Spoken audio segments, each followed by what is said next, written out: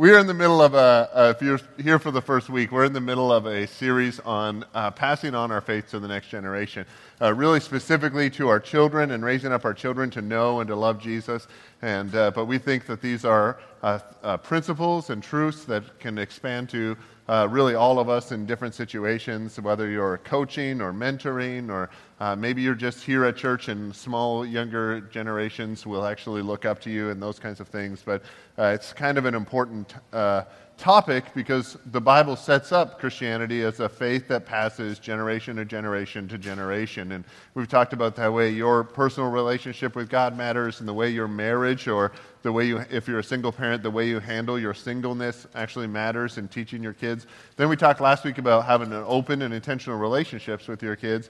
And this week we're going to move into what those actual open relationships should have, and having intentional conversations with your children about the faith and about knowing Jesus and those kinds of things. Just so that you know, my kid, his first pair of shoes was Nike Shox Vince Carter's. And we grew up in Toronto and in the Toronto area, so it was important that LJ understood that Vince Carter was the greatest dunker in the history of the world. Just ask Freddie Weiss.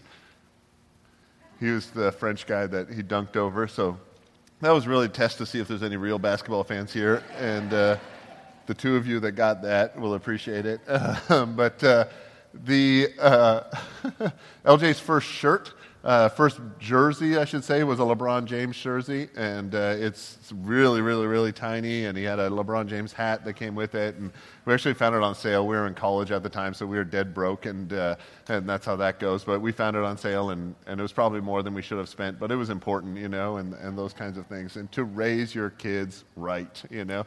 It was funny because that video is actually judging me as much as it's judging any of us. So we're going to talk through what that means, though. When if you get the church email, I talked about this a little bit. If you don't get the church email, you can go to the Facebook page and sign up. It's kind of a neat way to get kind of a heads up with things that are going on. But the church email I talked about, just like you did and just like your parents did to you, sometimes my kids, and we have two kids, will fight against each other and do things, and usually it's just because they're kids and they're being silly or whatever, and we'll say to them, say you're sorry to the other person, and they turn to the other person, and probably you had to do this when you were a kid, and you probably did this to your kids, and they turn to the other person and say, sorry, right? And you're like, there you go, you said you're sorry, now let's everyone go back to whatever we were doing. And these days we say, pick up your own iPads and ignore each other, and it'd be better, you know? But that say you're sorry thing is kind of an interesting dynamic, because what I actually want is my kids to feel sorry for what they've done, or feel repentance or contrition, or like some kind of a feeling that I'm trying to produce in my kids, but I can't produce that feeling. So I do the next best thing, and I control their behavior, and I make them say sorry. And what actually happens is the reverse of what I hope happens in that situation, right? Like, well, sorry, what happens is I feel good because I'm a good parent because I got my kids to say sorry, right? And there you go. So I'm like gold star on the parent chart. But what actually happens to my kids is they learn that not meaning it, but just saying it is satisfactory to get dad off your case, right? Isn't that what you learned when you were a kid? If I just say this, my parents will get off of my case. If I just do this, the people will leave me alone, and they won't bother me, and I can just continue to feel what I feel about my sibling, even though those are like wildly negative feelings that I have towards them. And what I actually want in my kid, like when I think about what I want for my kids, right? Like, here's what I want. I want a professional sports career, right? This is what I want for my kids. Don't act like you don't want it, right? Or like maybe famous rock star or whatever, you know, like I want big things. But that's kind of something that's out of my control and out of my height range. And so then we move down to like I want them to be like nice people, or I want them to have some kind of meaningful life, or maybe have a family that they can contribute to and a society that they contribute in, or maybe have a good job or get a good education, or maybe, you know, just be happy, and then oh yeah, I want them to love Jesus. And all of those things pile up on top because they're way more shallow and easy to just rattle off. And easier to produce. Like, it's a lot easier for me to send my kids to camps to do good in science or do good in band or do whatever they're doing than it is to send my kid off to camp and get them to fall in love with Jesus. It is a lot easier to affect my kids' behavior than it is to affect my kids' actual heart. And I don't think that's just kids. I think that's everybody, right? I think you can affect behavior a lot easier than you can affect heart. And as parents, I think this might be the larger challenge. You could get your kids to act right, and you will get gold stars from the other parents on your parent chart, and they'll say, wow, you must be such good parents, when inside your kids hate everything about their environment and have incredible negative feelings toward them and will rebel at the first chance that they get. This is, if you send your kids, I spent some time in Christian school and then I went to a Christian college. I think this is a primary challenge if you send your kids to a Christian school or a Christian college. Christian college, like I went to regular college first and got a degree and in something, it would surprise you, but then I went to Bible college and got a degree in ministry, and the two environments were radically different. When I finished a course, and this was in Canada, so the drinking age is lower, but when I finished a course at normal college, you went to the bar, of which there were two on campus, and this is in Canada, so it's different, but you would go to the bar with your professor, and he would buy a beer for everyone. This is like in a small class, not in my large classes, there weren't 400 students going to this rave where the professor was throwing money, but they didn't pay the professors like that. So you would go and you would hang out and you'd have a beer with your professor, and this was just kind of how you acted. You learn things like chocolate milk masks the smell of alcohol in class, and you learn that people who know that aren't coming back next semester. Then when you go to Christian college, there were all these things to make sure that those things didn't happen. I don't think there was, I went to Christian college in the South, so I'm not sure there was there was one. There was one bar in my town, and I couldn't even tell you the name of it or whatever. It was just like, and coming from a college that had multiple into a town that had one, it was a kind of a culture shock. And then in my college, they weren't allowed to watch TV or weren't allowed to wear screen print or weren't allowed, all these behavior things. And it was kind of a funny time because when I went to college, they started doing DVD drives into computers. So all of a sudden, everyone could watch any movie they wanted. And apparently, I didn't. You need to know I'm not good at following rules, but I lived off campus and I was married. I couldn't have got through Christian college living in a dorm. I would have been like serial Christian colleges because I would have got kicked out. But my friends would do pranks, and I'd be like, oh, that'd be funny, but you should have lit it on fire, too. And that's the kind of thinking that goes on here. So they would watch DVDs in their rooms, and we only allowed like G or PG-13 movies, and you're certainly not allowed movies in your room. But what they were trying to do as a school was advertise that your kids will be in this environment where they will behave in a certain way, and they couldn't, just with their rules, affect hearts and affect heart change. In a biblical sense, when you see the Old Testament, if you read the Old Testament, especially like Leviticus or Deuteronomy, there is like lists and lists and lists of behavior modification rules, right? Do this, don't touch the shellfish, eat this, no bacon, that kind of things, right? And you could see all of these rules, but those rules, and the Bible teaches this, don't actually produce the heart change that God actually wants in people. Following a bunch of rules doesn't actually show love. Following rules doesn't show love. And the Bible talks about the Old Testament. In the New Testament, the Bible talks about the Old Testament. It says that law was given to reveal the sinfulness of people, to reveal the inherent sinfulness of people. Now, if you can think through this, if you have extremely young kids right now or middle school puberty kids, you've probably never, this applies to both of those groups, you've probably never in your home, I hope, as an adult, just completely lost your cool, throw yourself on the floor over something that doesn't go your way, right? Spaz out, throw your hands, throw your feet, right? You've probably never done that. But your children do, right? Your children will throw this wild fit, and you're like, that is the strangest thing. And you're like, where did they learn this? And do the little kids get together and teach each other this? But there's this inherent nature that's in human beings towards like a selfishness and towards a need for whatever you need is the most important thing in your life. And what we call adulthood is actually being able to not freak out over your own needs and put the needs of other people or delayed gratification over the immediate need to freak out, right? What the law does is, what rules do, is reveal the inherent sinfulness that people have, because nobody was able to actually live up to the law, especially since the Bible teaches that your sinfulness passes on generation to generation.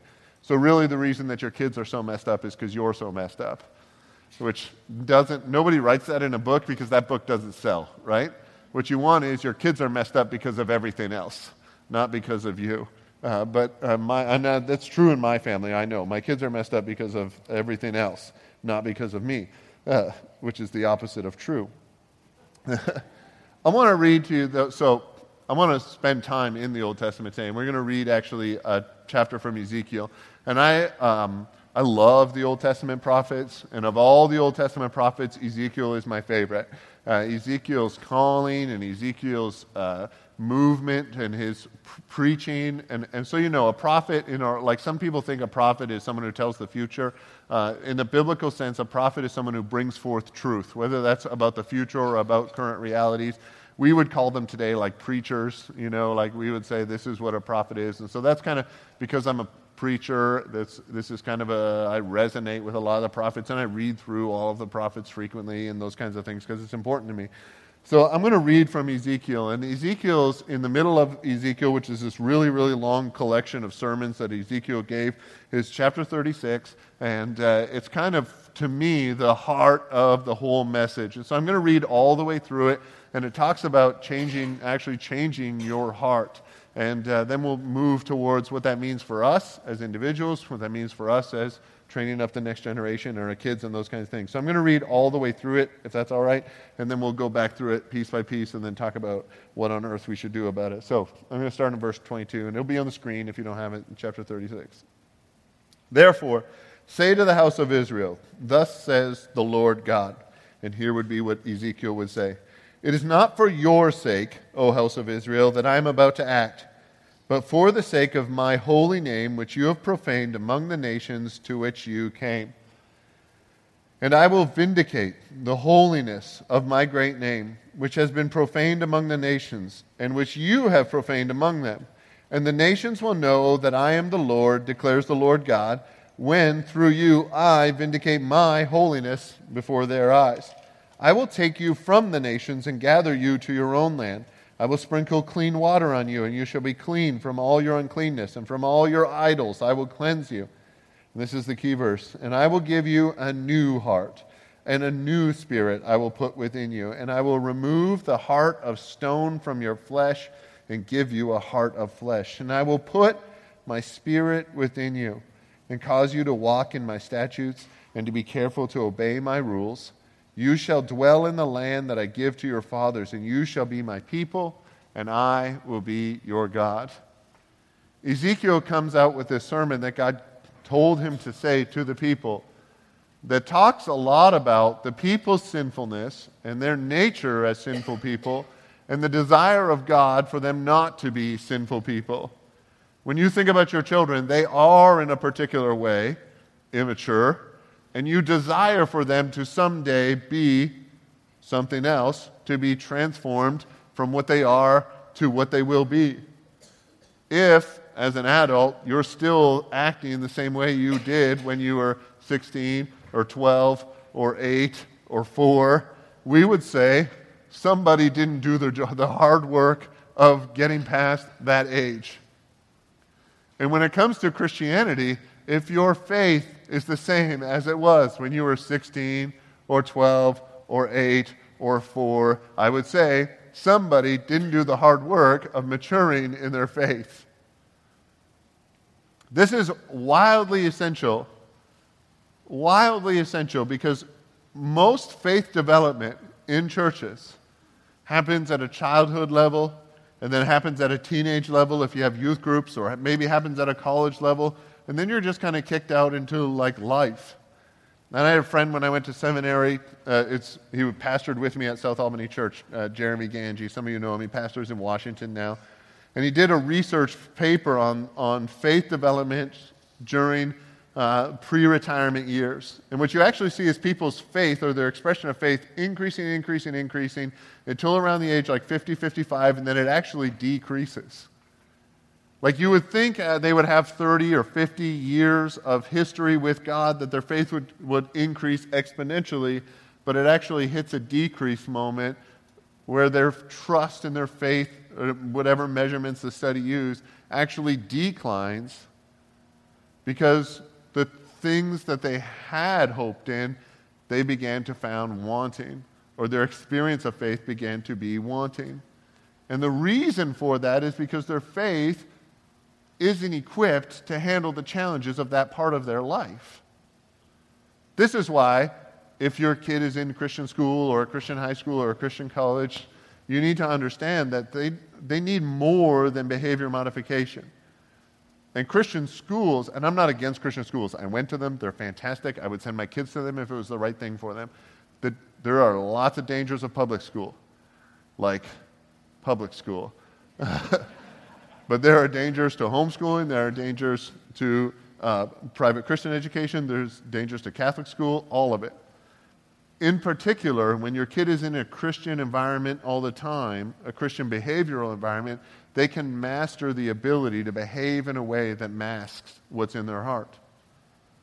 Or when you see kids who go to a Christian youth ministry where they stuff marshmallows and jump up and down and dye their hair, put Vaseline. I'm naming all the things I did as a youth pastor. Vaseline in the hair, run around, do crazy things.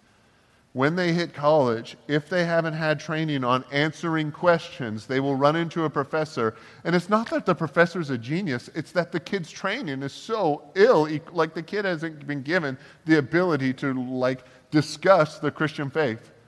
What they know is, I don't smoke, I don't drink, I don't chew, I don't have sex, and I don't go with any girls that do that, right? Here's what Christianity is. When you're off having fun, I'm not. Right? And when you're presented with here's what the faith is, and then you're sent off to actual people who have the ability to think, and you haven't been given the ability to think about your faith in a critical and a wise way, your faith will deteriorate. Not because the other person's right, but because your faith is so weak. And if your faith is still at a high school, middle school level, when you start hitting the questions that are real for a person who's facing the last quarter of their life, the answers, don't drink, don't smoke, don't chew, those don't work for a person who is actually facing the reality of eternity.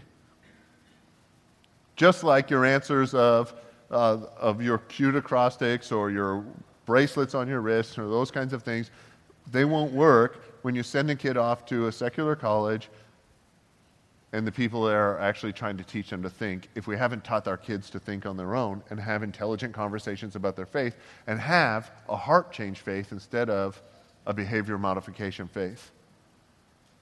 Now, this is what I'm saying. You can react to it and say, then I'm going to keep them in a Christian environment, right? If they did Christian public school, then I'll do Christian high school, then I'll do Christian college, then I'll get them a Christian job at the Christian place and they'll live in a Christian neighborhood, right? Those things exist less and less and less and less, though. Like that Christian neighborhood idea. When my kids were younger and they didn't realize that there were people who didn't love Jesus, we would drive to church and there would be people with riding their bikes and jogging, and because we live up the other side of North Albany, and that's what people do. And they think, look, Dad, they're riding their bike to church. That's cool. Look, Dad, those people are jogging to church. I hope I don't sit next to them, right? It is kind of, they just had an innocence about them because they understood this. But now they've started to, at least my oldest, has started to see and understand that there are people with varying expressions of what Christianity is, and varying expressions of what's okay and what's not okay. and people and his friends who have parents who teach values that are different than ours. And it's much easier for me as a parent to say, we're good, they're bad. Right? This is all you need to know, LJ. We're good, they're bad. This is all that you need to think about.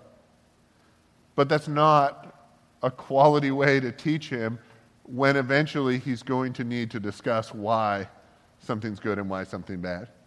And when he goes to college and he's talking to his professor, because he's going to be a pro basketball player, so he'll have to go to a secular college for 1 year before he goes to the NBA. Remember, I told you this is my plan. I'm not saving for retirement at all because I have a good plan. I'm glad you laughed at that. And there were no amens because I was worried there'd be a couple. Right on. Like, that's faith. No, that's not faith. That's stupidity. So, but when he gets to a certain age, because my dad or because my mom said so won't be an effective answer. Why do you follow Jesus? Because I was told to won't be an effective answer. There needs to be a heart transformation that happens in the child or in the person. And whether they're a child or an adult, the heart is what matters. Because I'm going to secular schools and talking, and I love having conversations with people who don't believe in Jesus because it actually helps me understand what I believe. Because people can knock down all these doctrinal tenets of my belief, and I end up with this thing I call that's a mystery, that the Bible calls a mystery, that I believe in this thing called a Trinity, that you can't explain using any thought or any logic, that 3 gods is one God, and they're all one together. And this God became human and died and paid the way for me to have a relationship with my Creator God. Why he would do that is beyond me. Why he would find me that valuable is beyond me. And the life transformation that I've experienced, I can't deny. You can poke holes in my behavior almost every day. You can poke holes in even my doctrine. You're like, well, this verse says that, this verse says that. Maybe you don't understand as good as you think you do. Okay. But you can't poke holes in my heart transformation because it's a real experience that I'm having. Like it's true in my life. Well, let me talk about these verses. I'm going to rant a bit, but I want to talk about these. When he's talking about, therefore, to the house of Israel, these are the people of God, all right, in verse 22. Say to the house of Israel, it's not for your sake that I'm about to act for the sake of my holy name. This is an important thing, and I've got a few, like 1, 2, 3, 4, 5 here. If you're like notes, here's number 1. The story that God is telling is not about you, and it's not about your kids. It's about himself. And so if your story that you're teaching your kids is that life is about them, then you're actually missing an opportunity to form them in the nature and in the ways of Christ. If my kids think that my life revolves around them and not revolves around Christ, then my kids will learn that they're the center of the universe. And so when I try to teach them that God is the center of the universe, it will be confusing. Or if I teach my kids that I'm the center of the universe, it will be confusing. Because I need to take the opportunities that I can to teach them that God is what's important and not anything else. That God is in the center and everything else is very, very far out on the edges. Because when God acts, he acts in his interest. And I know there's a lot of stuff that says like God will work for the benefit of those who love him. He doesn't do that for you. You experience his benefit because it's glorifying to him. Like if God does anything good in your life, it's not because you deserve it. It's not because God likes you. It's not because of something you've done. It's because God's glorifying himself. I know you're a big deal. I understand that. I know you have a personal relationship with God, and I know that God's done things in your life that are fantastic. But God isn't interested in glorifying you any more than glorifies him. God won't lift you up at all unless it's lifting up himself. And you would say then God must be conceited, but it's impossible to be conceited when you're an infinite being. He can never think more of himself than he is because he's infinite. That's a little logic for you right there. So God can't be conceited. God must glorify himself and must act in his own interest. And so when he acts in the nation of Israel, which would be the people of God, which we would say is the church in the New Testament or is the church today, when God acts in the church or for the church, is to glorify himself. It's not because God thinks you're the center of the story. He will vindicate this in verse 23 because of the holiness of his great name. And you can notice the holiness, God refers to himself as holy and refers to the things we do as profane. I'm going to vindicate my holy name because you've profaned it. I'm going to glorify my holy name because you've gone after idols. God is about holiness, and humans are about the opposite of holiness. This creates opportunities in our life, though, because your kids will be presented with things that are inherently good or inherently sacred, and things that are inherently not or inherently evil. And those are opportunities to say, isn't it amazing? Like you go on a hike and you see an amazing flower or an amazing view, and you say, isn't it weird that God would make that and make us to appreciate that? Isn't that kind of a sacred thing right there in this? And you learn, instead of, oh, isn't that great, you learn, oh, isn't God great? Because when we're going to have intentional conversations about Jesus with our kids, because I know a lot of us feel this, you feel like maybe you can't do it because you don't know enough. Here's what it takes. Hey, I think this is good. Good is God. Hey, I think this is bad. God hates bad. Like when your kid goes through heartbreak or your kid goes through suffering or your kid is found to not be good enough. And your kid's question is, where is God? I thought God was going to take care of me. And your answer is, God is right here. He's suffering with us. God is just as hurt as you are hurt. That's a holiness thing you're teaching your kids. Because, and there's kids here, so this is bad. This should have got the middle schoolers out. This is all you need to know. Oh, life sucks? God thinks it sucks too. Oh, life is awesome? That's because God is awesome. Like, as a parent, you should write those two things down. And your kid comes home, are you feeling good or bad? Bad. Oh, well, so God feels bad too. Oh, they learned about God today, right? How are you doing? I'm awesome. All right. I shouldn't have made you so arrogant. But also, God is awesome and he made you awesome. This is so fantastic, right? There is, number 3, this is just kind of a nature thing. When God says, I will take you from the nations and gather you to my own country and bring you into your own land. And then he says, I'll pour water on you and cleanse you. A place and a purity were the things that people, not just the Israelites, but all people at the time of this being written, saw as the blessing of God. I have a place and I'm pure. And God still has that. As Christians, we have a place in the church. We have a people who we belong to. And we have a purity because of the sacrifice of Jesus. The things that we're hoping to have, we want to belong to someone else. Christianity is that by definition and by nature because we're adopted into the family of God. And there's a purity because of the sacrifice of Jesus Christ. This is a physical reality in Ezekiel's day when he wrote about this. If a country was all spread out and exiled, the answer to that was their God must not be strong enough. And so when a people came together, it glorified their God, not necessarily their people. Whether that was the Assyrians or the Babylonians or the Egyptians, when they were militarily powerful and together, the people assumed their gods were stronger. When the church is together, the people observing the church assume that their God has some kind of worth or some kind of value. When the church is fragmented, it's confusing to the people who are looking at the church and saying there must be something wrong with their God. Not necessarily something wrong with them, because they're acting like normal humans. When the church acts like normal humans, they say, oh, they're normal humans. But when the church is united, they say, oh, there must be something good about their God. And then God actually says this in verse 26, and this is the heart of everything. It says, I will give you a new heart, and a new spirit I will put within you, and I will I will remove the heart of stone from your flesh, and give you a heart of flesh.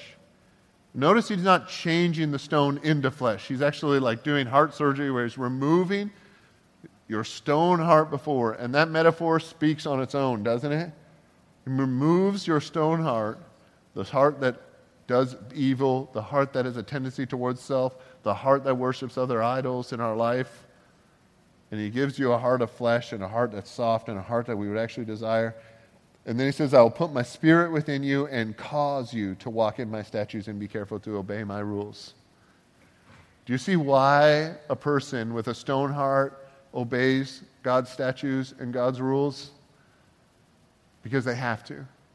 A person with a soft heart is caused by the Spirit of God living in them, is caused to follow God's law and to follow His statutes and follow His rules. I follow God's rules in my life because God's Spirit is within me and it prompts me to do so. It is a radically different statement than I follow God's laws in my life because they're God's law and I have to follow those rules. I don't follow the rules to gain favor from God. I have favor from God, and so I'm led into following those rules. I don't follow the rules so that my salvation is earned or guaranteed or something like that. My salvation is true, and so I'm walking in the rules and the statutes of God. It's a completely different thing. When I speak or I act or I interact with the people who I love, I interact in a way that is socially acceptable because I love them. When there's people that I don't love, let's just say it, there's people that I hate that I interact with, that's probably bad. Whatever. You can act like you don't hate anybody. I'll tell the truth. When I interact with people, okay, let's just say it, Golden State fans. When I interact with them, I know you're all thinking it. I don't even understand. Like, come on. But when I interact with them, I act in the same way that I do with the people I love. But I interact with them because of the rules of acceptable social norms, so they won't think I'm a crazy idiot. Right? I don't interact with them in a kind way because I love them. I interact with them in a kind way because I don't want them to think I'm a weirdo, because then they'll be right. When I do that, and this is, a silly example, it turns your heart stone. It hardens your heart. Anytime you're acting fake, it actually hardens your heart. When I make my kid turn to their sibling and say they're sorry when they don't want to, I'm actively hardening the heart of my kid. And this isn't me saying, so I don't do it. I do this. I don't just do this to my kids. I do this to myself. I say, I have to go. I have to. When what we really want is an actual heart of flesh and the Spirit of God in me that causes us to live in the ways and in the truth of Jesus. That causes us, because of God's Spirit in us, to move in that direction. And so this becomes almost an impossible challenge for parents, because what I'm telling you is that you need to help your kids have a heart of flesh and not a heart of stone. When everything around them, in their faith and out of their faith, is going to push them towards a heart of stone. I think this is the great challenge just in Christianity, like in this generation right now. Raising up a generation that knows and loves God. When we've moved in Western Christianity so far to this like pious kind of expressed behavior piety where there's all this evil that's happening, but there's a show up front that is holiness, and we can handle that.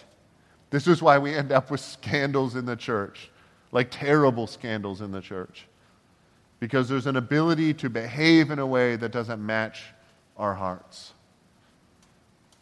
I was talking with my son and one of his friends, and I coach a lot of sports and stuff, so I know a good number of his friends, and we were talking the other day, and this kid was in a situation that went bad for him, and I had this thought in my mind to ask him, like, what do you think Jesus would have done in your situation? Remember you had those "What would Jesus do" bracelets? The problem is, this kid is 12. And the "What would Jesus do" bracelet always refers to when Jesus was 30. And when I'm 30, I make way better decisions than when I was 12. All right? Like, I had a flat top and a mullet when I was 12. I'm making better decisions. There is this Like when we look at a person who's in a certain part of their life and what would Jesus do? What would Jesus do can unintentionally, and I had my own "What Would Jesus Do" bracelet. It helped me. It helped me figure out how Jesus would actually live in my life. One of my favorite books is called "In His Steps" by Charles Sheldon. It's an old book, but it is the precursor to the "What Would Jesus Do" movement. And you can think that through, but when you think that through, if it's a condemning thing, because in this situation, because the kid made the wrong choice, it would be a condemning thing. It isn't okay to put that on someone, where instead, thankfully, we actually talked about how he felt in that situation and what he thinks that means, and I don't think I moved him towards understanding Jesus any better, but I think we might have moved a little bit towards having a soft heart instead of a hard heart. And that soft heart produces, when God gives us a soft heart and His Spirit lives in us, it produces the kind of life that we hope for our children and for our friends as children and the people that we have influence over, that we coach or mentor or teach or whatever. The "What Would Jesus Do" bracelet Christianity is significantly easier. Like significantly. What would Jesus do if that happened to him? Because here's what happened in this story. When Jesus was 30, and here's how Jesus reacted. Because he was the Son of God, and you're not. So feel bad about yourself and start behaving the way that Jesus would behave. It's almost like we need and this is stupid, but what would Jesus feel? Or what would Jesus have this would be a big bracelet. What would Jesus have going on in his interior life that led him to actually continue to obey God? Right? That's more of like a necklace. You need a double wrap kind of all the way up. There are things that become really, really easy in Christianity if we make Christianity a behavioral faith. Like really, really easy. Do this, don't do this. Don't do this thing, act in this way, dress in this way, be into this band, don't be into this. Christianity becomes this easy faith, and we love that. Like, you and I love that. We'll like to pretend we don't, but then when you get into an awkward situation because of having an open view of Christianity towards, like, you want to keep a soft heart and you think that's more important than a proper behavioral thing that's going on, that gets really, really complicated. Like really complicated, because something happens in your life where previously, or something your kid does where previously the answer is bad behavior, do this behavior, not that behavior. And now you have to back up and say, what's going on in their heart? And how can I create an environment where God can transform or replace this heart and put His Spirit in my kid so that my kid is self-motivated to love Jesus? At the end of the day, that's really what I pray. Like, as much as I say I want my kid to be famous, I don't pray for that at all. I could care less. What I pray for is that my kid will know Jesus. What I pray for is that my kid will never have anybody hurt him in a way that hurts his relationship with Jesus, including God. I pray that God won't hurt him so much that it affects his relationship with Jesus. That's basically all I pray. And then I pray that they'll get their homework done, because that's a stress in my life. But that movement as a parent towards helping your kid love instead of helping your kid act in a certain way is going to be the hardest challenge in raising your kids. Like, there's going to be times when your kids screw up and you have to deal with that. That's going to be a challenge. That's going to be a bad day or a bad week or a bad 10 years. But if you end up teaching your kids a behavioral Christianity and then they reject it, you'll have wished that you had taught them a love for Jesus that would last them their whole life. This week there was a study that came out. This is the last thing. There was a study that came out that said religious kids are mean. You might have seen this. Someone sent it to me as an email. That's where I first saw it, but it was funny. And then one of the kids that was in my youth group that has since rejected the faith put it up as an accusation. Put it up on his Facebook thing to demean us. And the reaction was, this was kind of hilarious to me because I have a lot of conservative Christian friends that I haven't hidden, and they have on Facebook, and they put up like, wasn't this done by atheists, or wasn't this evil, or wasn't this, what was the agenda? Instead of backing up and saying, how can we change these kids' hearts? Because the study can only measure behaviors, right? It can only measure the way that somebody acts because we can't measure hearts. And Christianity, or following Jesus, or passing my faith on to my kids, is not something that I can measure with a study. Because I'm trying to pass on a kind heart, a loving heart, an open soul, a spirit of God that prompts them to live in the statutes and the rules that God has. And I can't measure it. And you can't measure it. Because the person in this room who might act like the worst Christian during the week might have the softest heart, might have the most Spirit of God in them, prompting them to move towards Jesus. And the person in this room who you think has it all together and is acting the most like a Christian, they might have the hardest heart in the whole room. And we don't know. And there's no way to know. But with our kids, we pray and we push and we lead and we hope and we guide them towards a soft heart. But it's way harder and way more time consuming because it's a lot easier to behavior yes, behavior no. Just like in our own lives, it's a lot easier to behavior yes, behavior no. And then you're going to be faced with a situation where that behavior yes or behavior no doesn't fit as good as you wished it would. And that sucks. Because you had these rules, and you lived by those rules, and it felt good, and you knew where you stood with God. And now, because you want to have this soft heart and move by the Spirit of God, you're kind of like, if I do this in this situation, I'm betraying my own rules that I set up for my own life that let me know that I was in good standing with God. And now, am I in bad standing with God because I'm moving in what I think is love towards this person?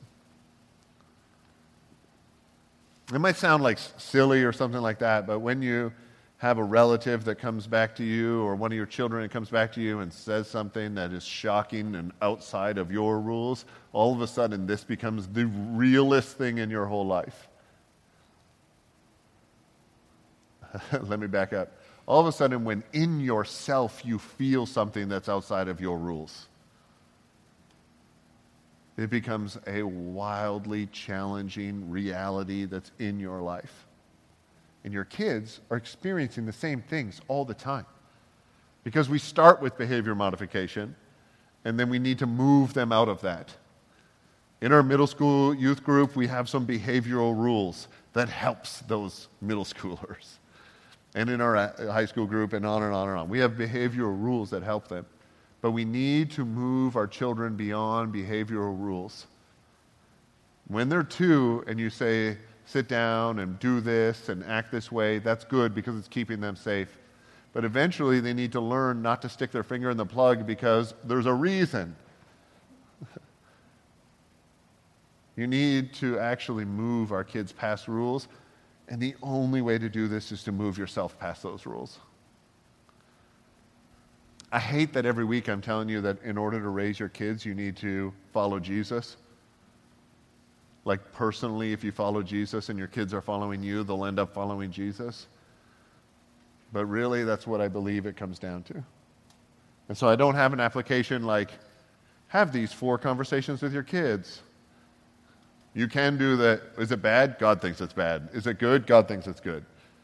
But really, you know that's silly just as much as I do because life is way more complicated than that. But I think in that complication, the challenge for us as adults, or even if you're here as a middle schooler and you have influence over younger children than you, the challenge is that they will become you. They won't become what you hope they become. And if your whole faith is based on a structure that gives a hard heart, then your children will end up with hard hearts. And so the only way is to seek God and ask Him to remove your stone heart and give you a heart of flesh and put His Spirit in you so that You're motivated from an interior life of Christ to follow his statutes and follow his rules. We're going to pray, and I'm going to pray that way. The band has a brand new song that they're going to sing for us, and you can join in, obviously. We'll stand and sing together. But we're going to pray that way, and it might be that a day that you need to spend a little bit extra time in prayer. And we're going to stand, but if you don't want to or whatever, that's totally kosher here. Because I think it's a good time to examine our own hearts if we're trying to replicate something into the next generation, our children and their children. So while I'm praying, or when I'm done praying, if you want to continue to have a conversation with God, this is the environment, and that's why we set it up like that. But as we're worshiping God together, we pray that God will actually do heart surgery on those of us that need it, and transform us and change us because of removing our heart of stone and putting in a heart of flesh and filling us with his Spirit. Let's stand together and we'll pray, all right? Jesus, we come before you with real and openness, like just in our own quiet of our own selves, Lord. And we want to ask that you would, for those of us here who have a faith that has given us a stone heart, like we are, if we really actually evaluate ourselves, we're hard. And we are, maybe we use words instead like driven or strict or helpful in a mean kind of way. But we have stone hearts that won't produce what we hope ourselves to be, and won't produce like the kind of people that we hope to be, and won't produce the kind of people that we hope our kids will be. And so, Lord, we ask for your forgiveness for our sin, your forgiveness for thinking that our way is good and that our way is better than your way. And we ask that you would cause us to repent and move towards you, to know you as our Lord, to know you as our Savior, that you would be the ruler over our lives because we've invited it, not because it's been put upon us. Not because of fear of hell or fear of something or missing out, but really because of the change that you made in our hearts and in our lives. Inspires us to move towards you. We are your children, and we have children that we are hoping to know you in the way that we know you. And so we put this in your hands and ask for overflowing amounts of your grace in our lives and your mercy for our failings, so that we can have these conversations and these moments and these movements with our kids in the same way that you have with us, that we would be instruments that you would use to pass the faith on to rising generations, whether that's, if we're in middle school here today, whether that's preschoolers that we volunteer with or see, or if we're older or college age and the middle schoolers are watching us, or if we're adults and there's other parents that are trying to figure out how to be like us. And God, we pray for your guidance, not your rules. We pray for your Spirit and not your statutes, because we pray that our motivation would bring forth our righteousness, that would tell the world that you love them. By your grace we pray this. Amen.